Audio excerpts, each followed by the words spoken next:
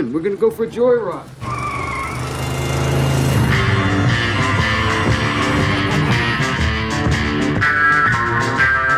You've just made a wrong turn heading south onto strange highways. Enter death's waiting room, if you dare.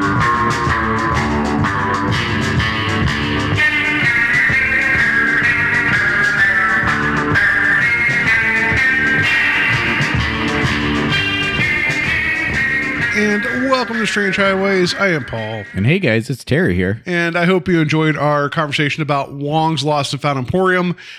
We did take a week off because I did get lost trying to return an inflatable sex doll.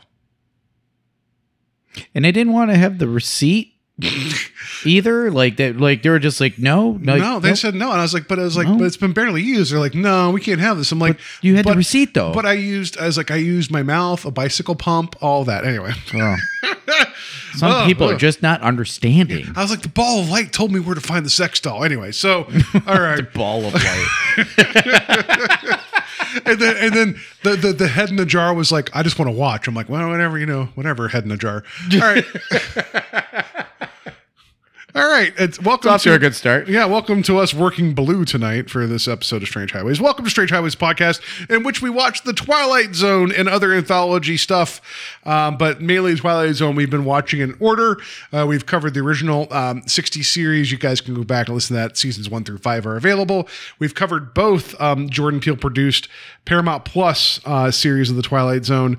I am excited for his film Nope coming out in the next week or two. That looks like it's going to be a lot of fun. I haven't seen anything about it, but it's not the best title. I think it's an amazing title because it doesn't tell you anything. I think sometimes, especially with Jordan Peele, like there's that like he wants to give you like a smidge, but doesn't want to reveal his hand, which I respect that. Like I really do. That's fair, but like just nope. Like, right? I don't know. Do you remember the Edgar Wright fake trailer in Grindhouse? It was called Don't. Do you remember that? No. It's been so long since I've seen. The only one I remember is seeing Machete. No, that was fun, but it was like, but the one with Don't, it was like this like throwback English, like or British like horror film where it's like don't open the door, don't do this, and eventually it escalates where everything is don't. Like it's a lot of fun. So that was like a lot of movies from the 70s and that too. So it's like don't look in the house, don't open that door, don't go down that don't stairway. Drink that milk. You don't know if it's past expiration. Right. Yeah, it's like So I'm excited. Yeah, I'm excited for Nope. Maybe Terry isn't, but anyway. So yeah, it's a lot of Twilight Zone we've been getting into, and we're going to get into the 80s series. We've been doing this. We're getting into episode 10, segment A, The Shadow Man. So this is the 80s series. The less celebrated of the Twilight Zones, but I think there's some gold in them hills, and that's why we're doing this, right? Like good, bad, otherwise. The Twilight Zone's worthy of going through, and I hope you guys enjoyed the conversation. I hope you enjoy the journey, right? And we're going places that it's easy to be like, oh, we love the Rod Serling stuff and cherry pick it. I think that speaks to us as we put our hard hats on and go into the Twilight Zone mine and try to dig out that gold, right? Even if the canary dies sometimes. Yeah, I mean, I don't think there's gas in gold mine. There's gas in his pockets, but you never know. Anyway, it's a mixed metaphor, Terry. There was a lot of heart put into the original series, and people that brought it back multiple times put heart into it as well. So like the intent is there, right? Yeah, so we'll see how we get into this. We need to put the work forward and check it out. You know? Yeah. So yeah, here we go. Episode 10, segment A, The Shadow Man. Air date November 29th, 1985. Number one song, one of Terry's favorites, We Built the City by Starship. Hell yeah. Yeah. I have to mention a brief aside. I recently played the Marvel's Guardians of the Galaxy game, and you get to play as all the Guardians, and they have a mixtape, and you can do this thing called a rally where you pull all your team together, and you could, if you speak the right words, you could play like a song to inspire them, and you can't control what song is played, but there was definitely a point in the game where there's all this space shit going on, and things are blowing up, and you got a tree and a raccoon killing things, and I heard We Built This City by Starship, and it was like Kismet. It was like, this is actually pretty great. So it was a lot of fun. Yeah, it's a great song. I've always been a big fan of Nothing's Gonna Stop Us Now. Yeah, it's just weird. Starship is weird how like they kind of sold their soul after being Jefferson Airplane, where it's like, oh yeah, now we're Jefferson Starship, but now we're just Starship. That was a weird moment. However, you can't say that song isn't catchy because it is, right? Yeah. Number one film, one of Terry's favorite films, Rocky IV. Hell yeah, Rocky Yeah, right. IV. I wasn't making a joke. Dude, Rocky IV is just crushing it this is- year too. Just so you know, yeah. we'll be talking about it for a minute. Yeah, Rocky IV. I saw this in the theaters when it came out, and I was like, "Oh yeah, Rocky defeated the Soviet Union." Like, and I guess there was a scene at the end that's not in the movie now where he punches the Berlin Wall down. I didn't expect that to happen. I'm kidding. One glove. It's just it's like there is the phrase jingoistic. This is the most American jingoistic movie where it's like, as much as I have problems with that like that American exceptionalism, I still love Rocky IV so much. Rocky Like, IV is an incredible film. I don't care what anybody says. It's a 90-minute music video, but my God, is it fun? Yes, the soundtrack is incredible. Like, I feel like this is the most solid of all the films when it comes to like just where it needs to exist. If it was like made 20 years earlier or 20 years later, I don't think it would make that much sense. So the first three Rocky films were actually kind of seriously like rooted in terms of like what's going on. Then Rocky IV becomes like the superhero movie. Yeah. And it's like, and it's so ridiculous. And it's so like, he just like Dolph Lundgren as Ivan Drago. Like it just, this was that time and place of like that big fear. Right. And it's like, it's such a cool movie, and knowing that Stallone and I just said his name, Drago, they were actually boxing in the ring, and Stallone got hit so hard his heart stopped. Yeah. He actually had to go to the hospital. They airlifted him out of where they were shooting because it was like up in like Canada. Do you know what he used to do prior to acting and everything? Oh, you're talking about Dolph Lundgren? Yeah. See, like you like how I remember the name, forgot the name, and then remembered the name. Yeah. Welcome to Strange Highways. Yeah, everybody. Dolph used to be a security, like at clubs. Yeah, and he's also like a male model, and he has a PhD in like physics. The guy is like ridiculously smart. Yeah, and like he's like the perfect human being. Like, and you can't, I don't know, like I can't get over how amazing Dolph Lundgren is, but also he stopped Sylvester Stallone's heart by accident. Like, I love Rocky IV, and it's one of those movies that I can watch on a loop, and it's like the No Easy Way Out segment, and then all the stuff from Survivor. All those montages. Yeah. It's also the most literal movie ever, like when he's flying into Russia, where it's like, was it two worlds divide, rival nations? You're like, yeah, that's true. That's what's going on right now. Anyway. It was like the hurrah for everybody else that was American too. Like, we're going to beat these sons of bitches. Yeah, It's so like, supposedly this was right before the fall of the USSR, right? Right. And when this film played, overseas, the Russians liked it until the end. because they wanted to see him break them. Yeah, because it's like, oh, our guy lost. So I know it's probably right place, right time, but somehow this is like, it's one of those, like, it's burned itself into like my love. Like if I showed this movie like the first time to somebody now, they'd be like, oh, there's problems. I'd be like, yeah, but isn't it cool?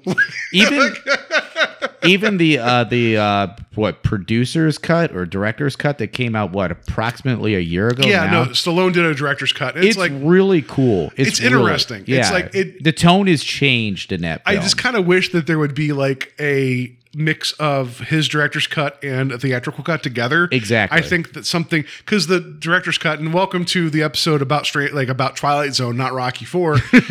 There's a lot more story, like table setting that goes on with Apollo, and everything, and which is it's all good stuff. It's just, I think that there was something that could have been had for both, but I did like, it's called what was it, Rocky versus Drago? That's called the director's cut of Rocky IV. Mm-hmm. It's worth the time. But I think Rocky IV as like a lean and mean 90 minutes is so much fun, even with the robot.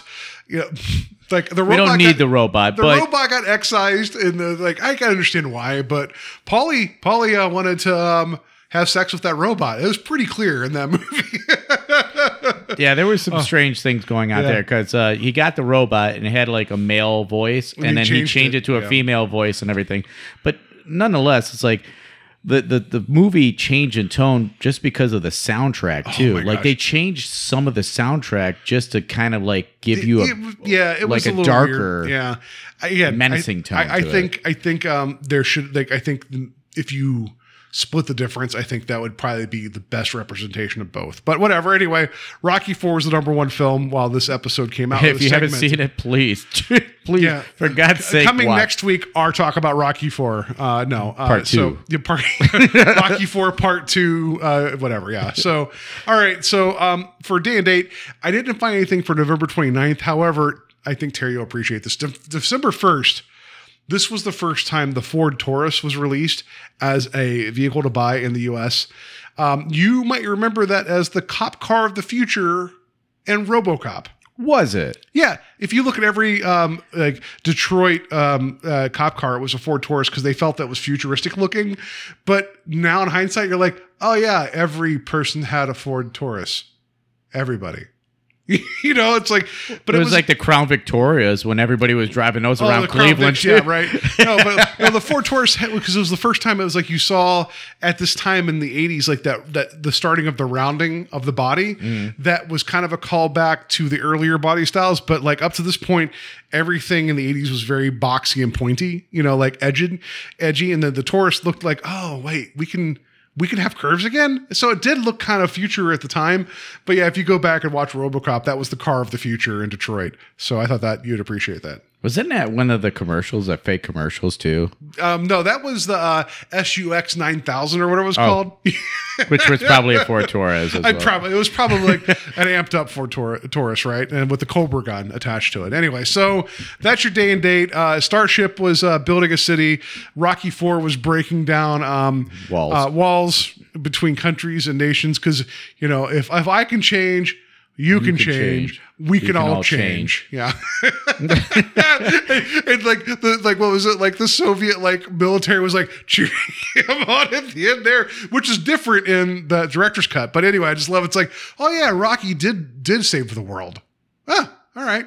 So be it. Anyway, so yeah, that's our day and date. So let's just get into who did what here for The Shadow Man. Okay, so our director on this is Joe Dante. Some people might recognize that name. He was the director of The Howling, Gremlins 1 and 2, one of my favorites, The Burbs, which is incredible. But he does have a Twilight Zone connection. Yes. So the Twilight Zone, the movie, which we've talked about here on the show. We have. He did the segment It's a Good Life. Yeah, which that one scarred me as a kid. We talked about that then. Also, I don't know if I mentioned it then too. Gremlins messed me up as a kid. That movie's so like darkly comic. You know, anybody watch that now, you're like, oh, it's a dark comedy. But as a kid watching, I have deeply rooted fears of like metamorphosis and like body changing. So when the Gremlins first showed up, and there's something about the bit whenever the one's eating peanut butter or some shit in the kitchen that's in the foreground when the mom shows up, it ruined me. It ruined me as a kid. I had to go out, and my mom had to sit with me in the car outside of the theater because that's the first image of it. Like, I couldn't handle it. I couldn't handle it, and so my mom had to wait for like my dad and my brothers to finish watching the movie because it messed me up too much as a kid. So even now, I have like. I think I can even show you. I have like goosebumps. So you can see, like I'm literally. I think I have some goosebumps. Goose flesh. Yeah, I have goose flesh. Thinking about Gremlins, like I'm going to watch that now. I'm like, no. Thank you, Joe Dante, for destroying me as a person. Well, you know, like there's a like he doesn't have the hugest filmography, but his attachment to horror is, I mean, it's incredible. He also did Piranha, so the blending of Steven Spielberg sometimes and then other creators of horror sometimes works out to be a perfect blend. I mean, like especially when you think of Poltergeist and Tobe Hooper, or even like Zemeckis, right? Exactly. Like Spielberg's fingerprints are over a lot of things, and Dante definitely benefited from Spielberg's being around. Yeah, and he definitely changed what the original perception of that movie was supposed to be. Like it was supposed to be a lot darker. You went from like not being able to want to go back into the theater. No, Gremlins was supposed to be like an R-rated horror. Yeah, like you would have been shitting yourself. Yeah. Like, I've been like, Mom, no, and I just been the entire time. It's been bad.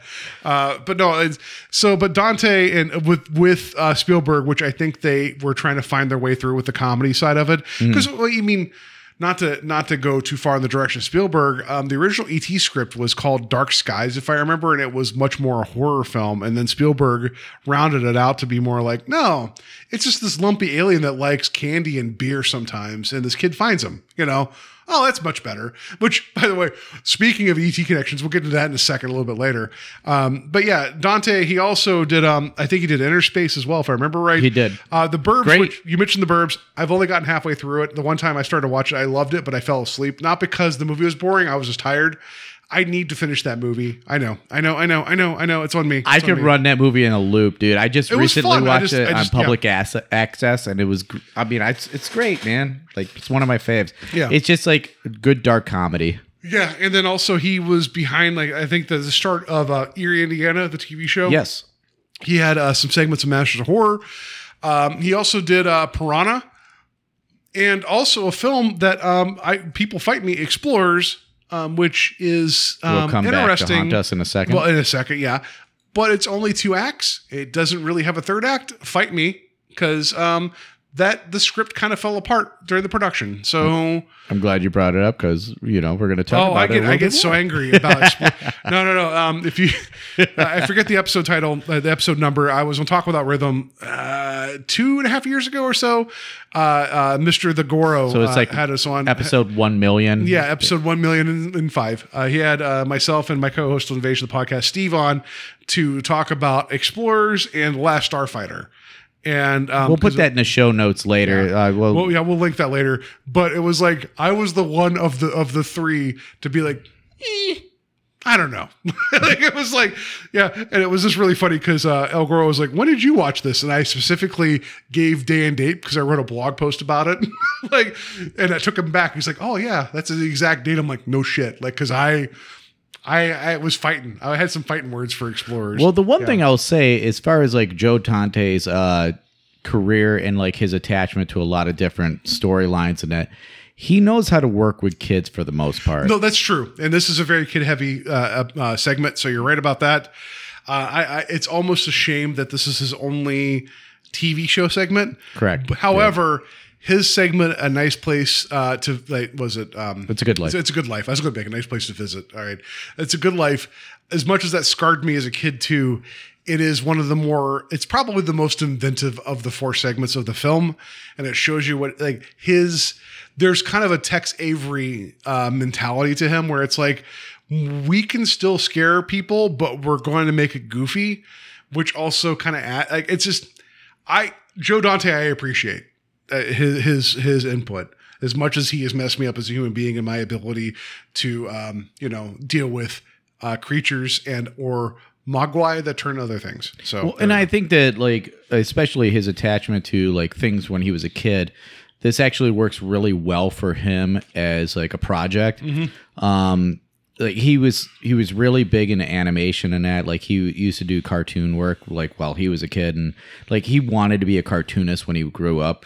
So I think his attachment to like the kid narrative and that actually works really well. That's fair. There's a certain amount of like, and through the 80s and early 90s where it's like kids know and parents are stupid. Yeah. There's a certain kind of narrative, like, but it's like because the people creating things were like, we were aware. We were smarter than the parents gave us credit for. And there is a creeping death that's coming. You know, yeah. So, I mean, even like to throw it back to like, not the most recent iteration of It, which I mean, for what it is, but it's like Stephen King also has that notion of like, kids are aware of what's going on, even if the parents don't want, or it's not because maybe they don't, it's more like they don't want to acknowledge. And Dante kind of, it wouldn't have surprised me. I know Richard Donner directed The Goonies, but it wouldn't have surprised me if Joe Dante would have done that as well. That's a good call. Yeah, I could definitely see him directing that because it is his same sensibility. Yeah, and also kind of under that Spielberg umbrella, right? So, all right, enough gushing about him. Let's get into. So our writer here is one that we've talked about more recently. Was it Rockne O'Bannon? Yes, Rockne S. O'Bannon. lots more to come. What was the first segment? So he's actually one of the story consultants and editors for the majority of the Twilight Zone of the 80s iteration. We have seen him in Wordplay, which was a segment that you were kind of cold on, that I enjoyed a great deal, is the Wes Craven one that was with, you know, where the guy was like kind of out of space, where everything started changing around him. That was the script he submitted. Rockney submitted cold to the powers that be at the Twilight Zone. They're like, oh, this is great. Let's bring you in. So he became a story consultant and editing on the Twilight Zone. And he would actually be in the, like, always in the background, kind of managing a lot, which is great, right? Because he has he has that sensibility. And that was his first gig. He would go on to do a lot of other things too, which I didn't put in my notes because we talked about it previously. Yeah. But this was his launching pad. Yeah, so like, well, in one way or another, we'll talk about him again. Either rewriting scripts or submitting stories. Yeah, but yeah, this is his second of 8 actual teleplay credits. However, he was around for a lot of the series. Correct. So then our cast we go. Jonathan Ward, he plays Danny. Bunch of Charles in Charge episodes. He was in Mac and Me. Yeah. Speaking, that was my ET connection. Like, oh yeah, ET did go well. What if we had like a really large sea monkey that liked what was it, Coke? Was it Diet Coke or Pepsi? Yeah, I forget. I think it was Diet Coke. Diet Coke, and then also had a dance sequence in a McDonald's. My God, Mac and Me is an interesting train wreck of a film. And it's funny, because two things. One, when I saw this guy, I was like I know him from something. But then it's like, because Steve and I on Invasion, we covered Mac and Me and E.T. for our year of the knockoff. Surprise, surprise. But also because Paul Rudd would notoriously keep bringing in clips to sneak into Conan O'Brien's show. Every film or anything Paul Rudd was part of, he would always straight face it and always show a sequence from Mac and Me. Paul Rudd was in us. I feel like we talked about He's not in the movie, but he would always be like, I have a movie working. And like when he would bring like a clip from Ant-Man, he'd play a sequence for Mac and Me. It was always when the main character, Danny, was rolling down a hill in a wheelchair and got thrown off the edge. And it's like every single time. And Conan would like just like be like, oh, I honestly thought that was different this time, to the point to where after Conan finished his show, his live action, his actual talk show recently, he brought Paul Rudd onto his podcast, and he was like, oh, what are you working on now? Paul Rudd went into a 2-minute explanation of the show, this podcast he's working on that was like this audio-based thing. He's like, I have a clip from it. And Conan's like, okay. And it was the same clip for Mac and Me. And Conan's like, you son of a bitch. It's like, this is an audio format. He's like, what? This is what I'm working on right now. And like, and they showed the video of them recording together where he played the clip, and Conan was like, I honestly believed we were past this because it's an audio format. Somehow, some way, he's gonna be the dude that spearheads like a remake of that film. No, but even like one of Conan's like last like actual episodes being like a talk show host, Paul Rudd came out and he's like, yeah. All jokes aside, the other clip I wanted to show was from Super Babies, and he set it all up. He's like, let me show it to you now, and it was the same clip from Mac and Me. It was him. I think Bill Hader was on stage at the same time, and it's like they were cackling, and Conan was like, all right, like basically, it's like Lucy in the football every time. I got a rock. Every time Lucy pulls the football away from Charlie Brown, and it was Conan O'Brien. Anyway, that's hilarious. Mac and Me, yeah. It's one of those things. Mystery Science Theater covered it somewhat recently on the Netflix series that they did. I've not watched that because the film was pretty great on its own. I've not gotten to the commentary, and I need to. So I'm sorry, I've talked way too long about Mac and Me. It is a train wreck of a film. 2 podcasts worth almost. But yeah, so the other thing I had connections there was Steel Magnolias. Okay. But it's the Mac and Me of sentimental drama. No, I'm kidding. So anyways, the next cast member I have here is Jason Presson. Plays Eric. He was in Explorers that you were just mentioning a little bit ago. Yeah, that's not a great movie, but he's the one that's not Ethan Hawke or River Phoenix in the film. Yeah. You're like, oh, whatever happened to those two? Well, they were both celebrated, and then one had a short career. Yeah. And then I knew I recognized. I'm not sure what to say about it, but the one thing I did recognize this kid from, and I think it was weird, like the longer hair. But you ever seen Lady in White? I have not, but I know that's an important, like ghost story type of film. I know I need to see it, but I know it's like one that's been held up in high regard. I will tell you two things. One, it traumatized me as a kid. And two, it is definitely a movie to watch during Halloween time. Fair enough.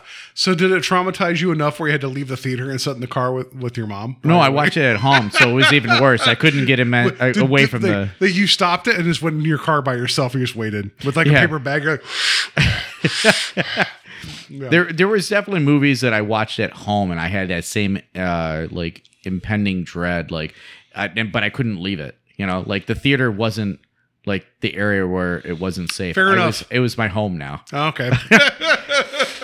But no, I need to see this. I know it's an important horror film. Definitely check it out. I mean, if there's plenty of places to watch it. If you really are desperate, check it out on YouTube.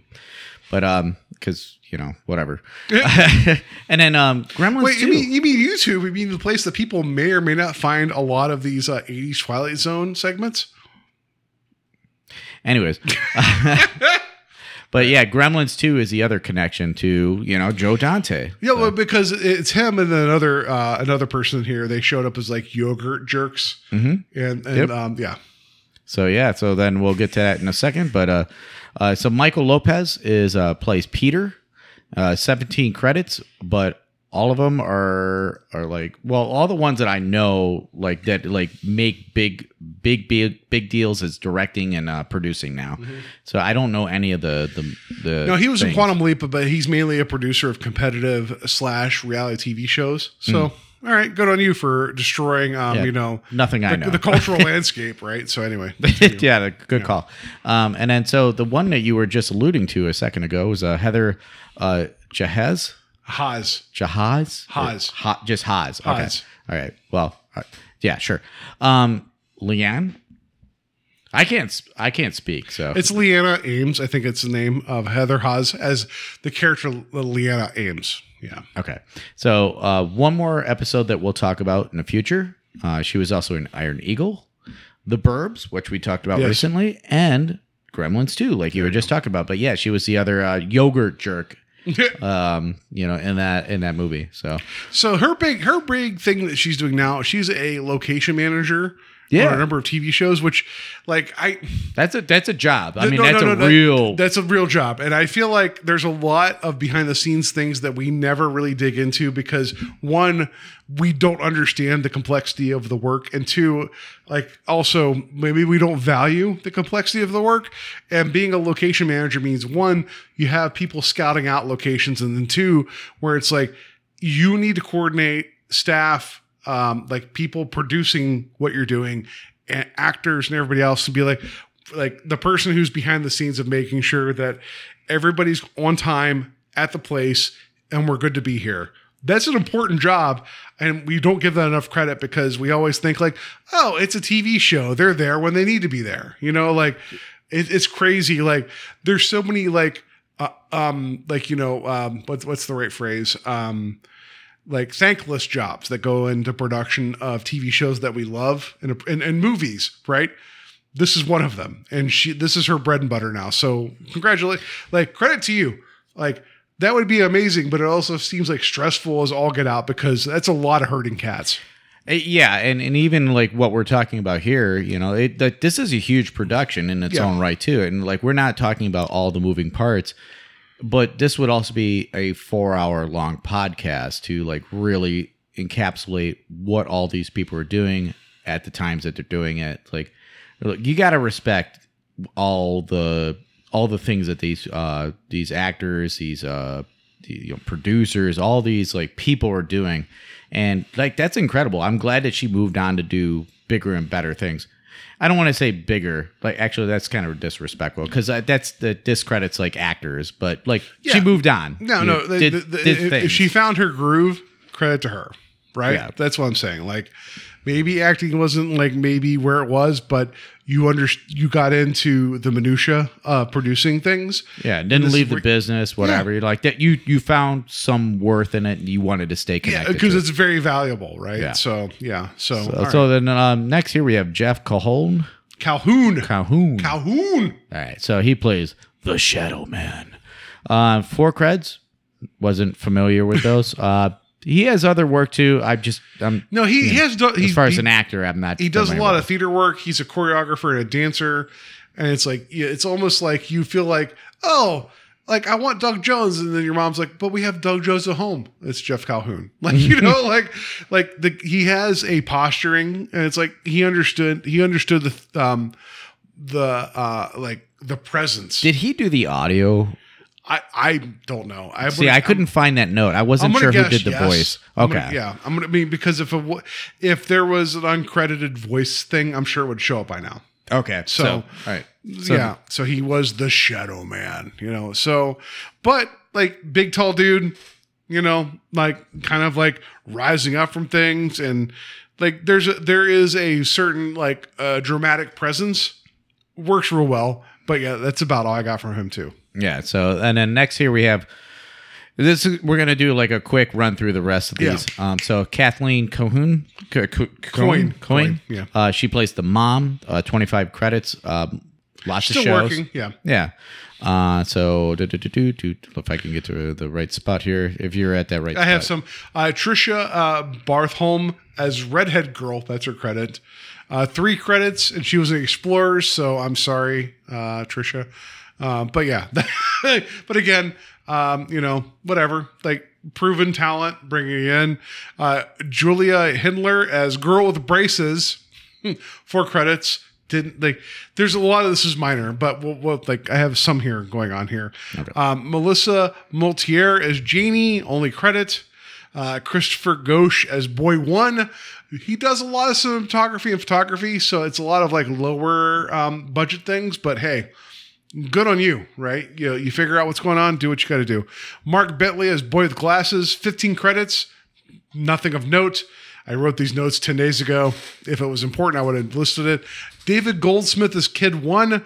He is now a video assist operator, which I think is important because he actually did video assist on Suicide Squad, the first film, not the Suicide Squad, and Ad Astra, which was the Brad Pitt sci-fi film. So video assist is like you want to make sure that you have everything set up for the director to see how takes are going, like live action. So like you want to make sure everything's in place so the director can see how it's all playing out. So making sure that it's all working the way that everybody wants it to see, so the director could be like, good to go, or we need to do it again. So that's an important job as well. And then I also have Amy O'Neill as Blonde Girl. She was Amy Zielinski in Honey, I Shrunk the Kids. Yeah. That is, I think that's another Dante film, right? Did he do both? He did not. Oh, sorry. Somebody did those films. That was another. I think that might have been a Stephen King or Steven Spielberg production, but I forget who did that. So anyway, she was in both Honey, I Shrunk the Kids and Honey, I Blew Up the Baby, and an episode of Star Trek Next Generation. That's who I have. Here we go. That's it. My God, that was a lot of kids. Yeah, lots of kids. So I was like, I don't know how much more we want to get into this. Yeah, but all right. So Joe Johnston was the director on. Okay, there we go. Yeah. All right, so all right, let's just get into Mr. Aben's intro into the Shadow Man. When you're 13 years old, you're supposed to be beyond those childhood fears of things that go bump in the night. Supposed to be. But for Danny Hayes, those fears are about to rear up before him from the shadows of the Twilight Zone. From the shadows of the men's. Anyway, so let's get into this. Can I just tell you, Terry, from the beginning, what was up this intro music and this segment? It was so weirdly upbeat 80s. I didn't like it. It was very upsetting to me. The music was very strange in this. It was so weird. I just didn't understand the tone that it was trying to set. Yeah. Which you made a joke to me before, we were walking up to my quote unquote office, which is a heat box right now because it's the middle of summer. You made a joke about a certain other TV show we'll get to in a minute that music felt very appropriate to that TV show and not the Twilight Zone. About how like I was like, no, it's a lot of fun. It's just two kids in a library, right? So we'll get to that in a little bit later. Well, first of all, I love your office / sauna, and sitting here in a towel and drinking vodka with you. We just marinate, guys. You don't understand. There's nothing wrong with it. The flavor gets packed in. It's amazing. So hopefully it somehow seeps into the podcast, and you can somehow get that in your ear holes. They're like. This is a brief aside because it's already running too long. Do you remember what was it? Vienna sausages when you get in the can. There's like 7 of them or whatever. Because it was 6. It was like 5 around the edges and 1 in the middle. Do you remember Vienna sausages? Ew. But do you remember it? You remember it? Yes, I do. Yeah, that is the poorest person food ever. You'd be like, you know what? What if I had canned meats, but also in the juice? But that's good enough for now. Dude, all right, so to quick answer your little question there. I'm not trying to say I have a pinky out every time I go over to somebody's house, but my cousin back in the day, he's like, "Hey man, you want to drink something?" I was like, "Yeah." It was like, "You got some Pepsi in it?" He's like, "No, but I got these hugs." And I'm like, "Ew." And he's like, "Hey, you want a snack?" I was like, "Yeah, what do you got?" I was like, "You got like some like Slim Jims or something?" He's like, "I got these Vienna sausages." I'm like, ew.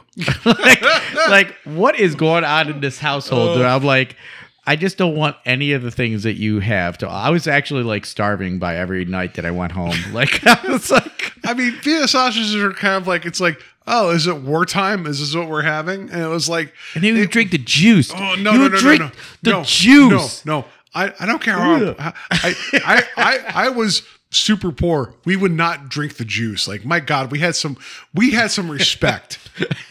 No. We understood it was like a canned meat. You don't do that.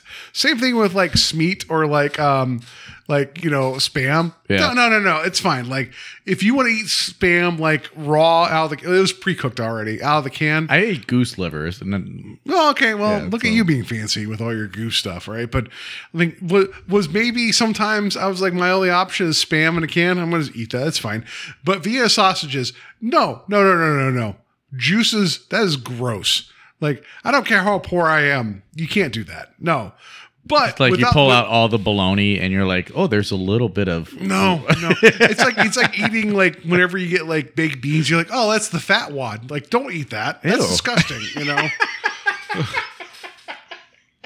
You know what I mean, though? You're like, oh, look at that's the real treasure. Yeah. Oh, that's the worm at the end of the tequila. Oh, Billy, you found the marble in the oatmeal. No, that's not.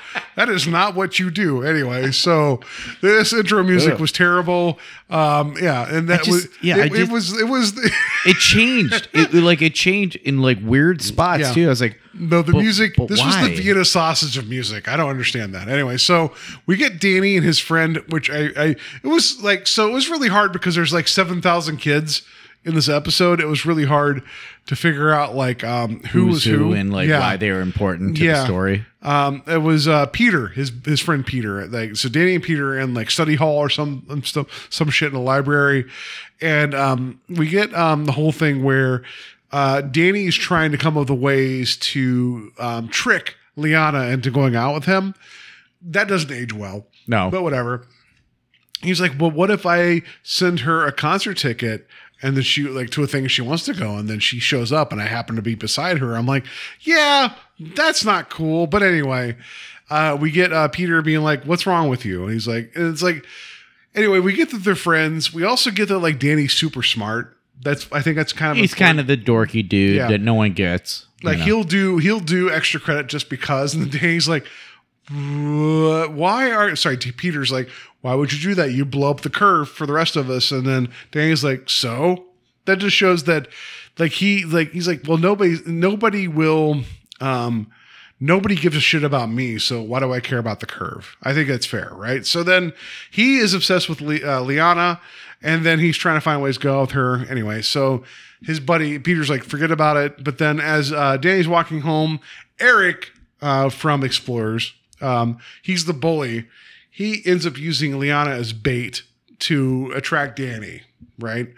And so Danny goes to talk to her, and then Eric's buddies, who are dressed up like Leatherface and I don't know, the guy from Motel Hell. I think it's like a pig face and like a Leatherface thing. Chase him with like whatever and scares him. And then Eric's like, we knew you were a chicken. I'm like, I don't know. That doesn't seem fair because people showed up as like crazies with like weapons and you're scared of that. This sequence is kind of weird and overproduced. Like it just like, it seems like, was it Leanna or whatever? Yeah. She looks angelic, but also like super sexy. And it's like, she's 13, dude. Well, like, sexy. It's like the hair is like flowing in the wind and everything. I understand. It's like that crush. I do understand what was going for. I'm not saying that I'm like now being in my 40s, I'm like, hey, but it's more like, I understand that Danny's like, oh, it's my crush. Like, I'm going to go approach her. Like, I get that. It's more, it's not innocent in the sense of like, we know there's a trap set, but we understand that Danny is compromised because he has a crush. So I will say, there's just like this weird timeline, like when you're growing up, though, that do you really feel this way? Like maybe if you're asking somebody to the sock hop, but like this dude, Terry is 80 years old asking people to sock hop. We had sock hops. Okay, well, we did too. You didn't have we did too. It was like right after the football games, there would be a sock hop. We had sock hops in elementary school. Oh. Yeah. All right. Well, congratulations. But I'm 38 years old. Back off, dude.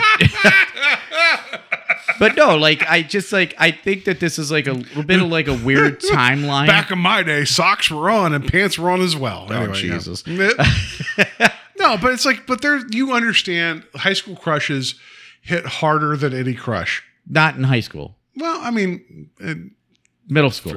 Sure. Okay. This is 13 years old. Like his mother specifically says that he's 13 years old. So I don't know. Like maybe. I feel like this fair. That's fair. You're right. Written for a different cast, but whatever. I mean, this is also coming off the generation that smoked cigarettes every day, so there was a weirder life expectancy. So maybe I don't know. But you're right. Like it was still kind of weird. It was very much like a Carrie like bullying situation going on. So yeah. Anyway, he's like scared and like Eric was like, oh, we all knew you were a baby. It's like, yeah, you got chased by like pig masks and a chainsaw.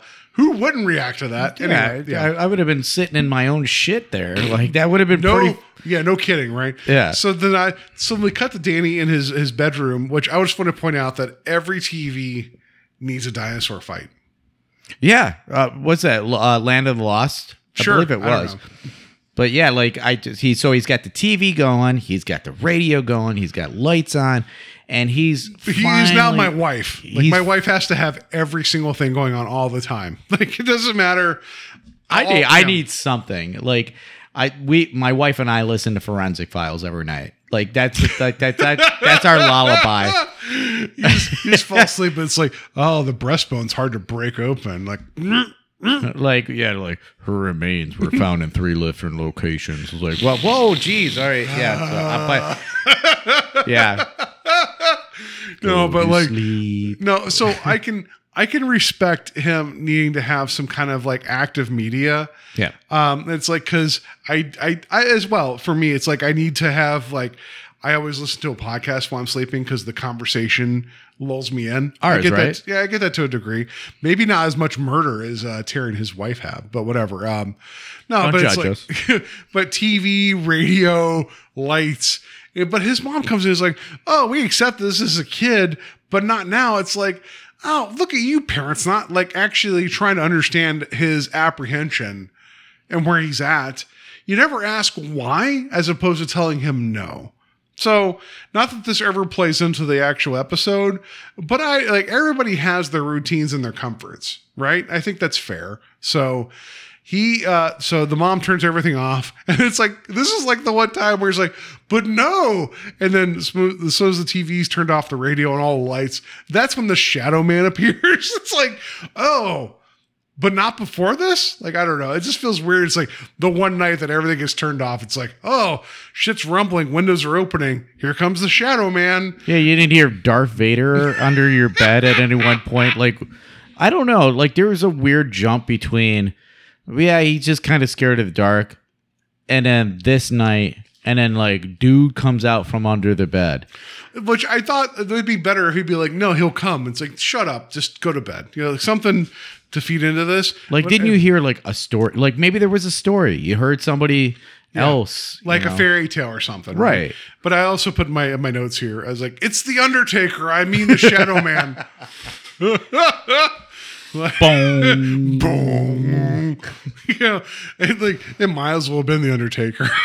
At this point, because he's got the brimmed hat, totally cloaked in shadow. Like, and he's tall. AF, and so he says, I am the Shadow Man, and I will not harm the person under whose bed I live. And he's also like, rest in peace. He doesn't say that, but it was the Undertaker, and grabs him by this nostril. Yeah, and then he's like, I will not harm the person under whose bed I live, and then I will float out the window. And so, Danny's like freaked out, understandably so. He's like, oh, well, that's bad news. And so then the next day he's talking to Peter and telling him like, oh yeah, like this is what happened, and then telling him how he stayed a night on the couch. I think it's actively because he pissed on his own bed. Like he's like, oh, I couldn't sleep in my own urine. Yeah, he's like, oh, it was too warm there. Like, what do you mean nothing? Nothing at all. I don't like water beds. Yeah, but to be fair, like valid response. Yeah, but so like Peter tries to like be like, oh, whatever, is it something that you ate? I ate liver, and but he's like, I had meatloaf last night. He's like, well, yeah, it probably like, you had a bad trip, it's like mushrooms. What's... Yeah, right. So that's the whole thing. But then as they're like talking, they pass a weirdly timed conversation from like one of the popular kids about like one of the creeps from the night before was getting attacked. So one of the creeps from that jumped. Danny got attacked by somebody really tall, really skinny, and all dressed in black. I mean, I was like, you mean Slender Man? Because I don't know about Slender Man, but I believe it was actually both of the kids. Yeah. No, but like, so we're going to find that like, two of them got attacked by somebody. It's like, they only got described by like being tall and dark and slender. I'm like, all right, well, if it's Slender Man, we're all dead. But whatever. Anyway, so then... we have Danny sleeping upright. I'm going to ask you, have you ever fallen asleep like sitting in a sitting position that wasn't on a couch where you could like rest your back? Not in bed, but yeah, I've definitely fallen asleep sitting upright. Yeah. Yeah, but he was where it's like he had no support. Where he's like, I guess I'm done now. All right, well, if you've done that, then I guess no, not like that. No, it was I've weird, never like slumped over like. Yeah, I've not like. Maybe driving, and that's bad news. But anyway, well, just like I mean, even thinking about the not narcolepsy, but like the lack of sleep. I mean, like think of was it Nancy? Not Nancy. Nancy from like Nightmare on Elm Street. Yeah, just her like being plagued by like sleepless nights. Yeah. Multiple times, like it's one thing to be like, because you know as it goes, right? Where it's like as you're getting more and more tired, you're like, oh, if I could just like do this and like stretch out, you're like, I'll be okay. You convince yourself to be comfortable, and then you pass out. Mm-hmm. But with him holding his Polaroid camera, he just falls asleep with his head like dipping forward. I'm like, I've never done that. I've dozed off falling, like while I've been driving. Yeah, that's bad, right? Yeah, it's bad. I try not to. Yeah. No, but like, so the Shadow Man shows up and he's like, oh, I got to take a Polaroid picture, but my flash doesn't work because I didn't check it ahead of time. That is a specifically 80s problem. Mm-hmm. Yep.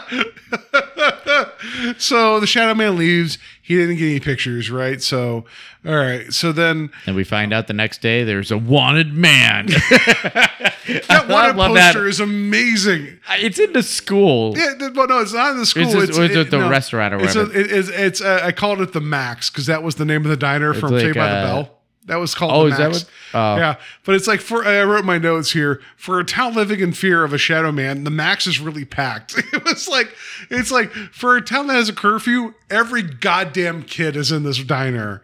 It's just eating French fries, and there's a wonderful panning shot going from conversation to conversation about everything going on. But I'm like, pretty sure all the parents would be like, No, get the hell home. Yeah, I'm surprised that nobody like just ripped their kids out of there and like no, it's not happening. But it's like French fries and pizza until the sun goes down. Anyway, like I just recently watched a Silver Bullet, and they enacted a curfew as well.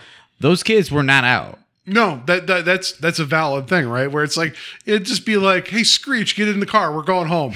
Like whatever. It was so bad. It was so bad where it's like, oh, but it's like because kids were being kids and they're all worried about everything, but there was never like, it was never this whole thing of like, I guess I gotta get home until a little bit later whenever Liana is talking to Eric, our bully, aka part of the swim team, the really important swim team.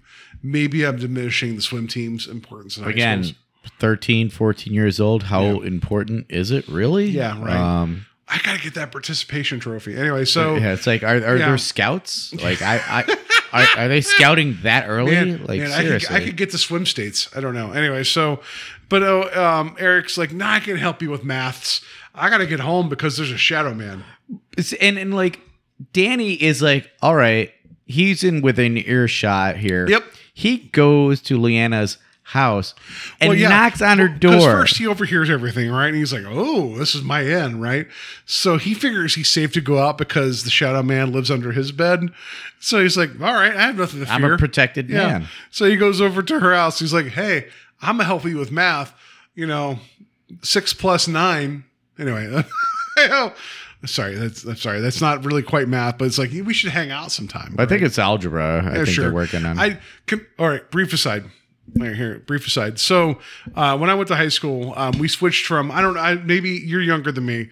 I don't know how you guys treated your semesters in terms of like your schooling. Did you do like halfway through you got like one report card and then at the end you got another report card? Like you got your halfway through. Yeah. We ended up going to like 6 weeks. So it was 1, 2, and 3, meaning you got your first, second, and third. No kidding. Grades, okay. Right? So when I was in geometry, I got a B, an A, and a D. What's that spell? Bad. Yeah, I should not have went on to algebra. Is what I'm saying, because geometry just fell apart for me, and I was like, "Oh, no wonder this doesn't make sense." Geometry is not fun. No, well, clearly for me, it's like I couldn't. Me and math, if we've met in a dark alley, it would beat the goddamn lights out of me. Like I'm not, other than basic math, like I just don't like. It's all magic. It's all nonsense to me. I don't understand it. I did fairly well at math, but like geometry. It can eat a dick. Like I hate geometry at right angles. No, yeah. but what I'm saying is like whenever I got to like algebra 2, because it was algebra, geometry, and algebra 2, I did so bad in algebra 2. I ended up having to take like a remedial math course just to graduate high school. It was basically like, oh, you have 2 things. We add 2 things. How many things do you have? I'm like, 4? And they're like, congratulations, you have finished high school. I'm like, oh my gosh, I can't even do that. That was kind of my first year. And then the next 2 years was algebra and then geometry. And somehow I passed geometry. Yeah. I even when I went to college, they gave me like this test to take to see where I would actually kind of grade out.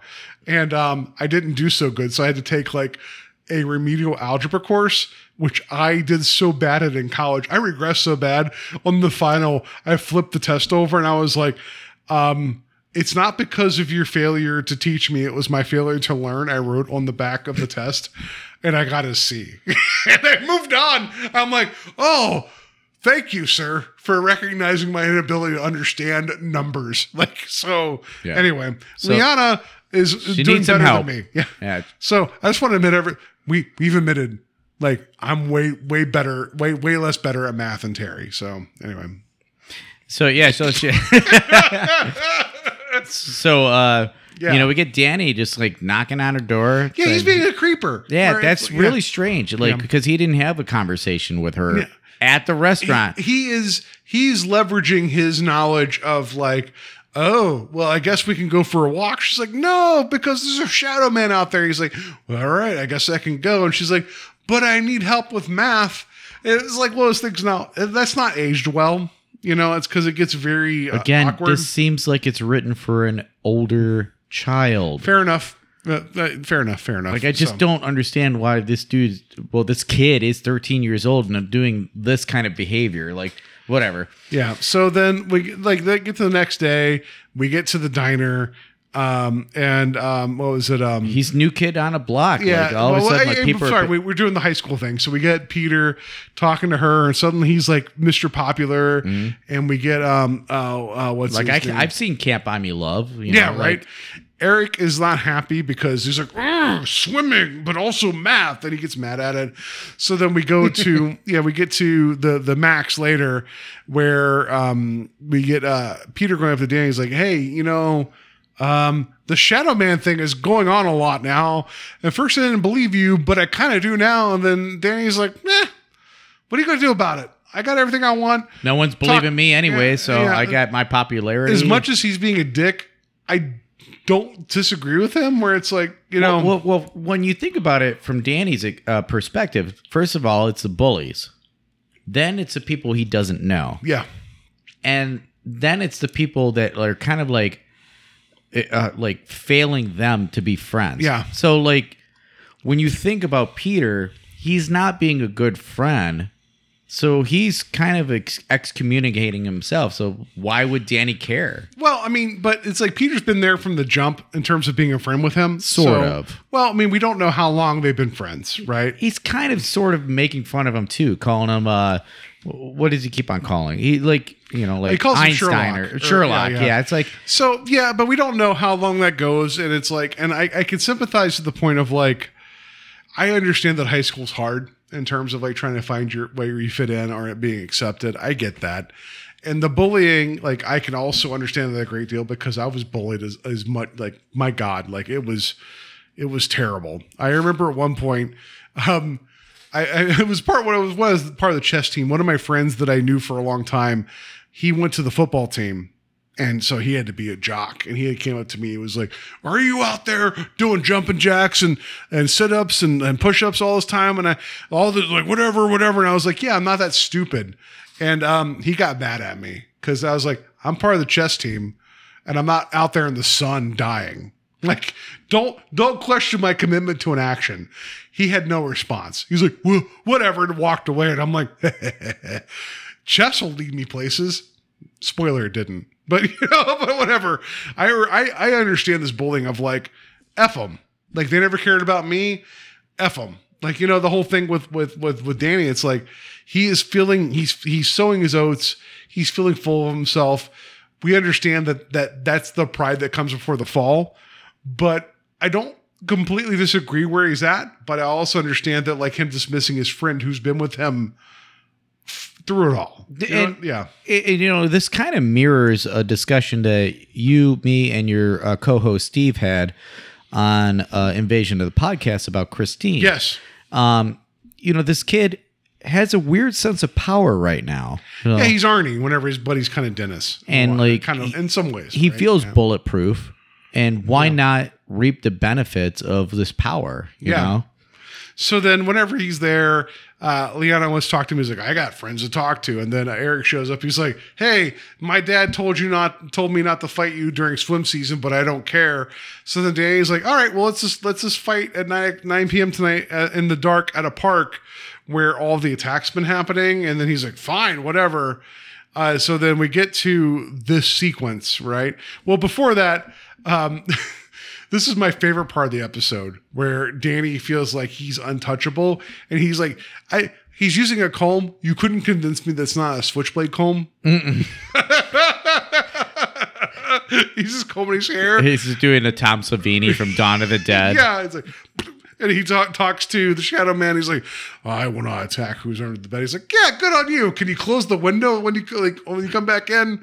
It's a really again feeling bulletproof. It's a really funny. It's really funny because it's like, oh yeah, he's so full of himself. Well, he kind of like reassures himself too. Like, are you sure you're not gonna hurt me? Right? He's like, I will not. It's like whatever. It's like it's a fun little tidbit there. It's a fun bit of dialogue, and the way he plays is actually pretty great. So we get Danny. He goes to the playground again. The music is goofy. I don't like any of the scoring in this. Yeah, which feels like it's going to be a fallacy for the majority of this series. It messes with the tone of the cinematography, and that's fair. It should complement it, if anything else.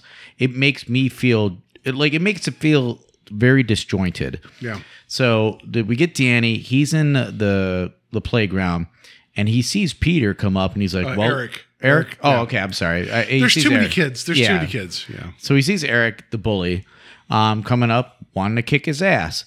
And, he's like, let's do this. And now he's like, but wait. And he starts backing up. And then he falls into a swing.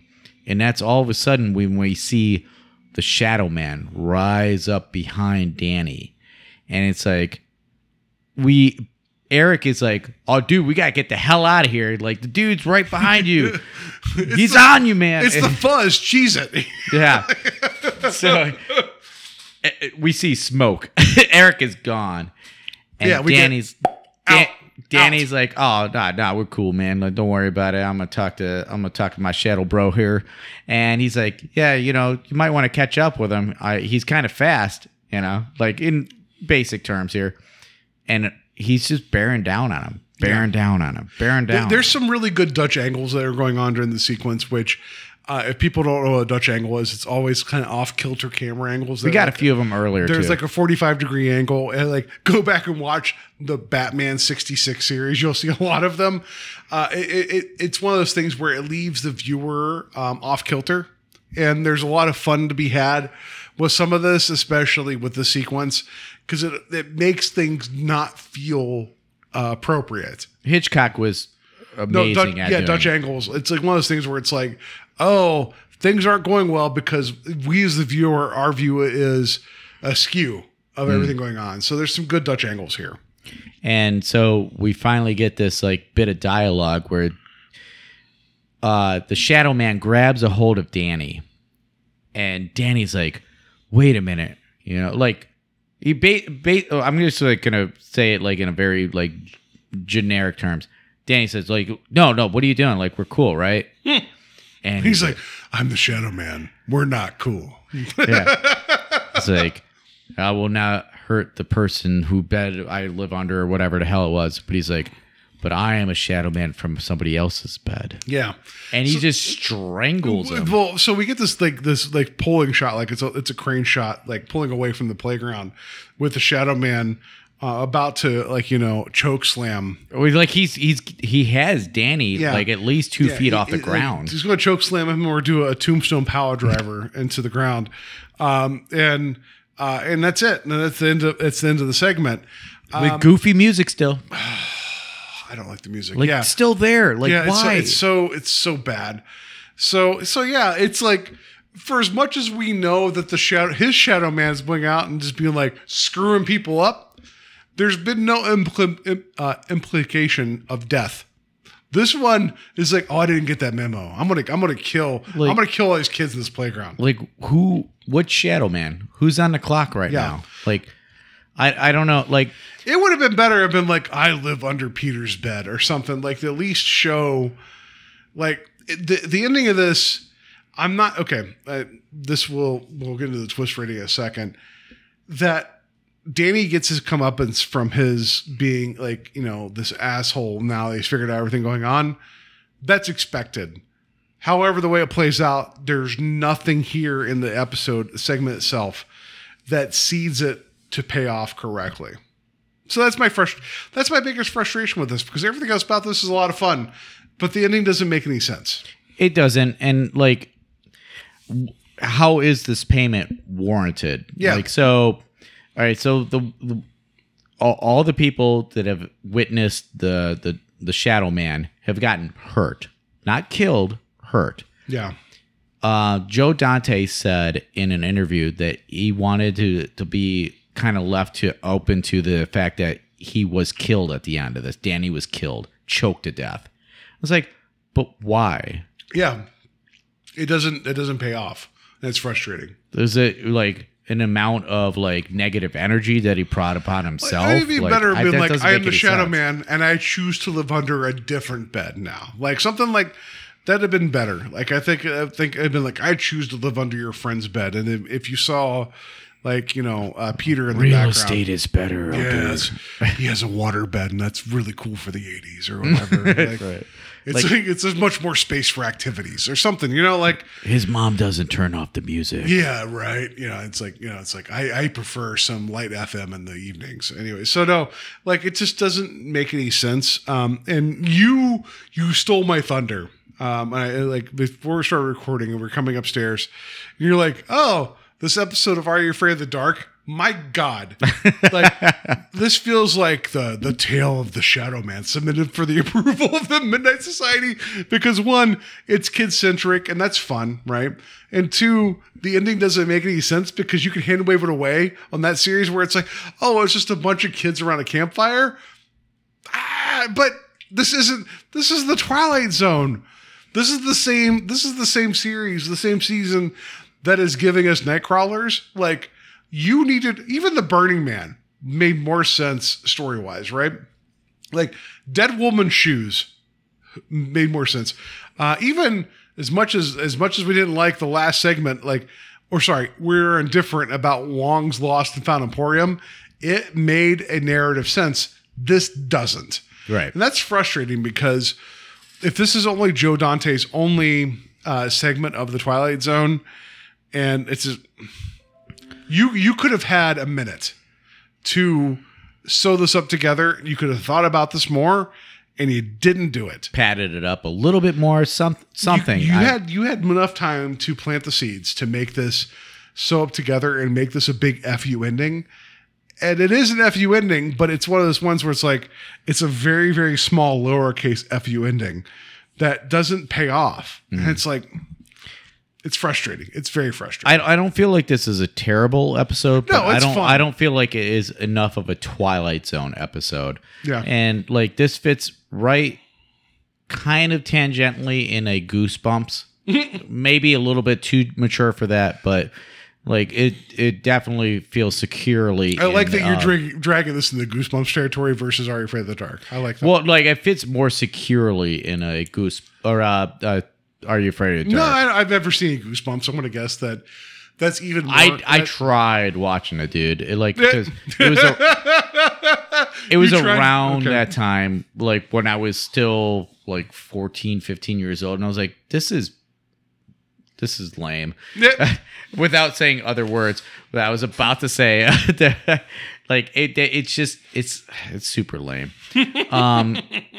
Which I hear this Fear Street stuff is better, but the Netflix, the Fear Street trilogy that's come out, just his storylines too, like R.L. Stein, because they're like more mature level. Kinda. He will write for younger and then more like a little bit older, like young adult.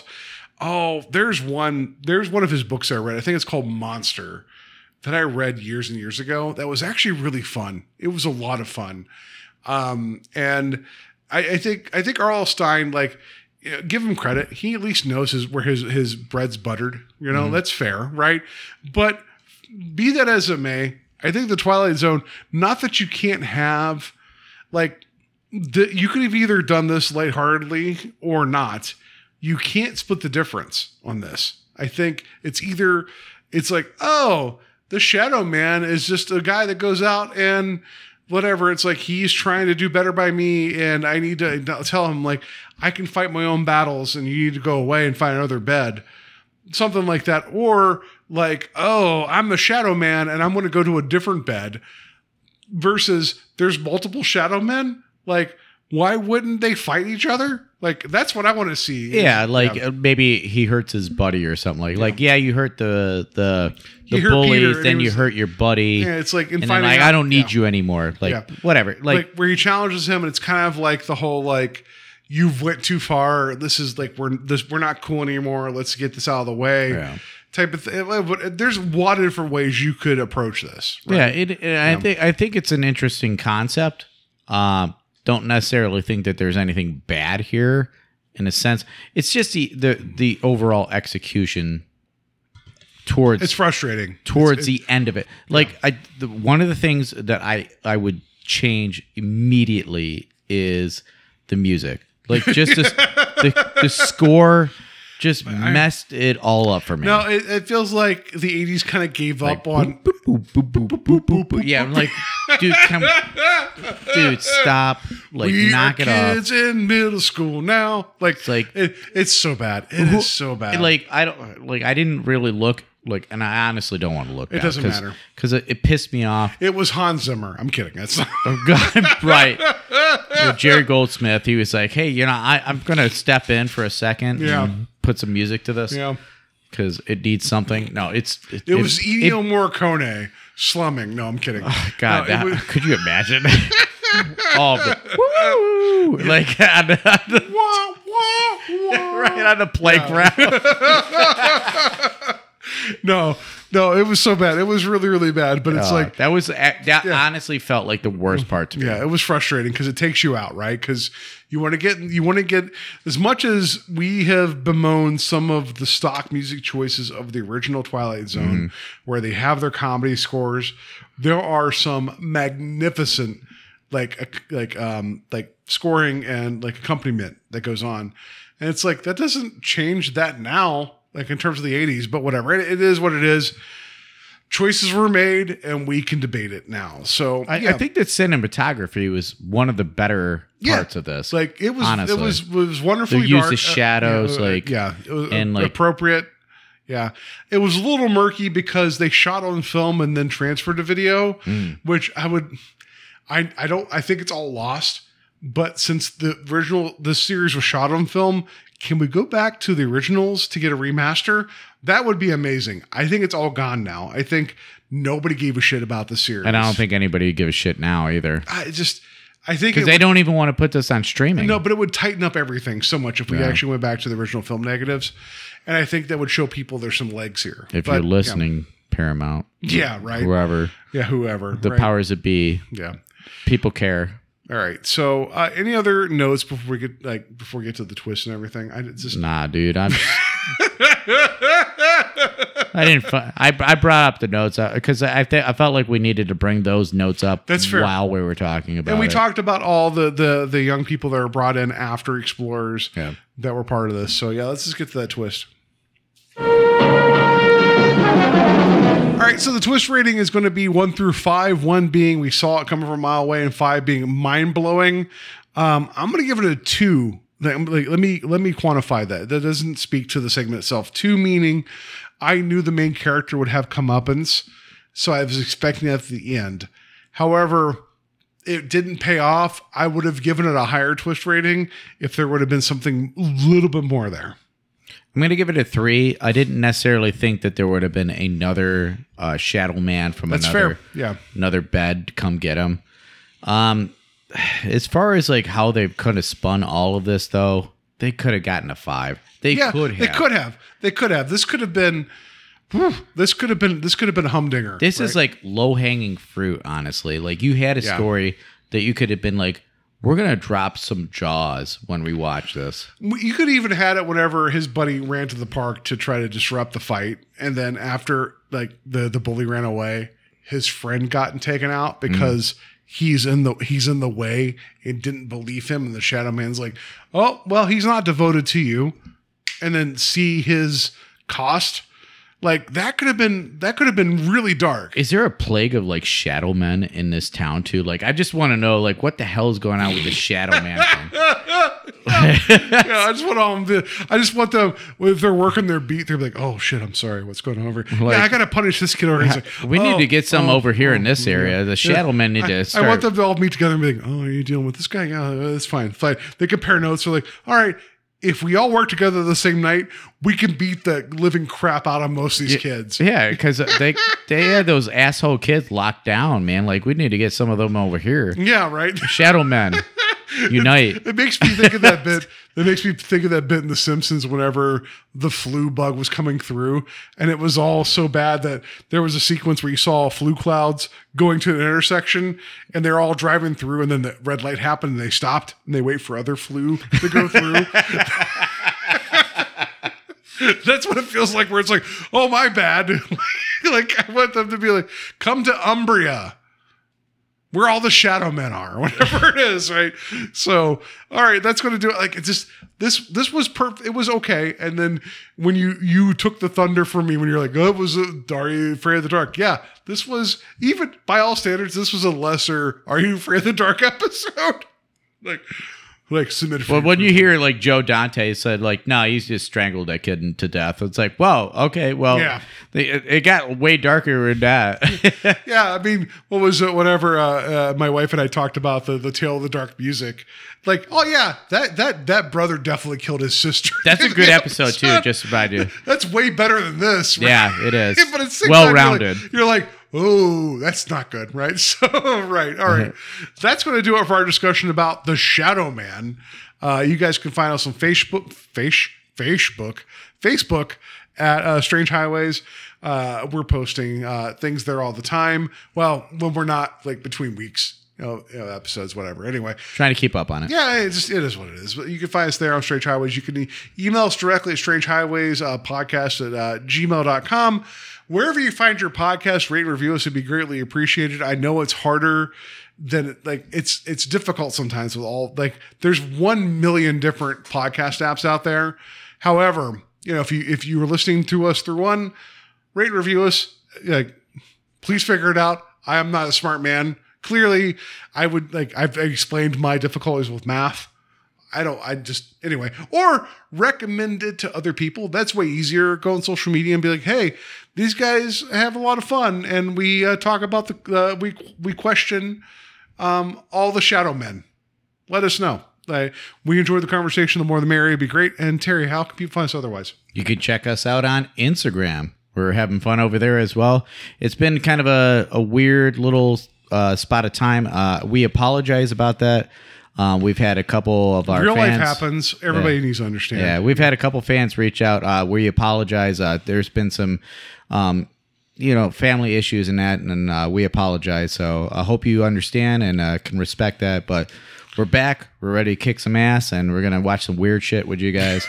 But yeah, please check us out on Instagram. Please rate and review us on Spotify as well. Like, I mean, some people forget that Spotify has this like weird little 5-star rating thing. Yeah, and also it's like the biggest way people listen to most things. Yeah, so if you can please rate and review us. Yeah. Like, I mean, I find most of my stuff on MySpace now, but if people are not as old as me, go to Spotify. It still works for you? MySpace is all about bands and stuff. I don't know. Anyway, I go to Friendster to find all of my audio. I'm kidding. Yeah, we love you guys, and thank you for being patient and everything.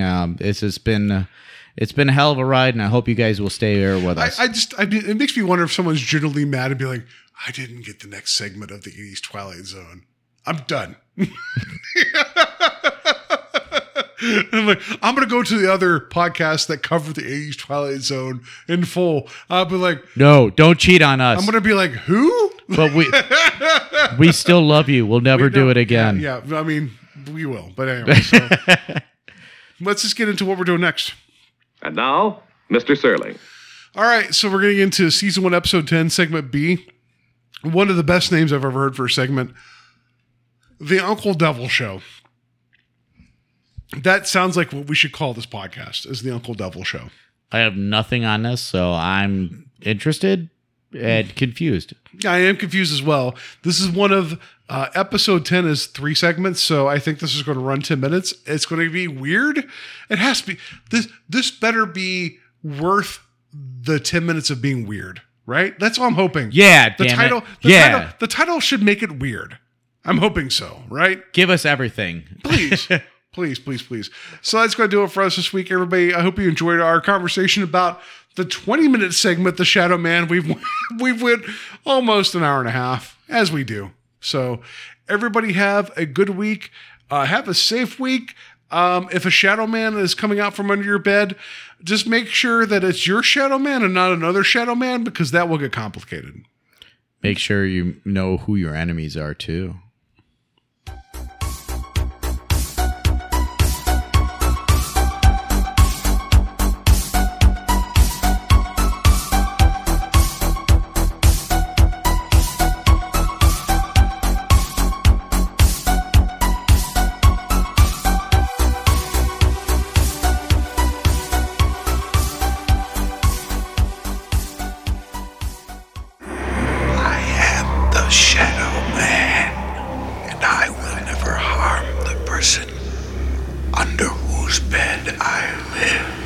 Glad to hear it, my man. Hey, don't stay out too late. And when you get back, make sure you shut the window.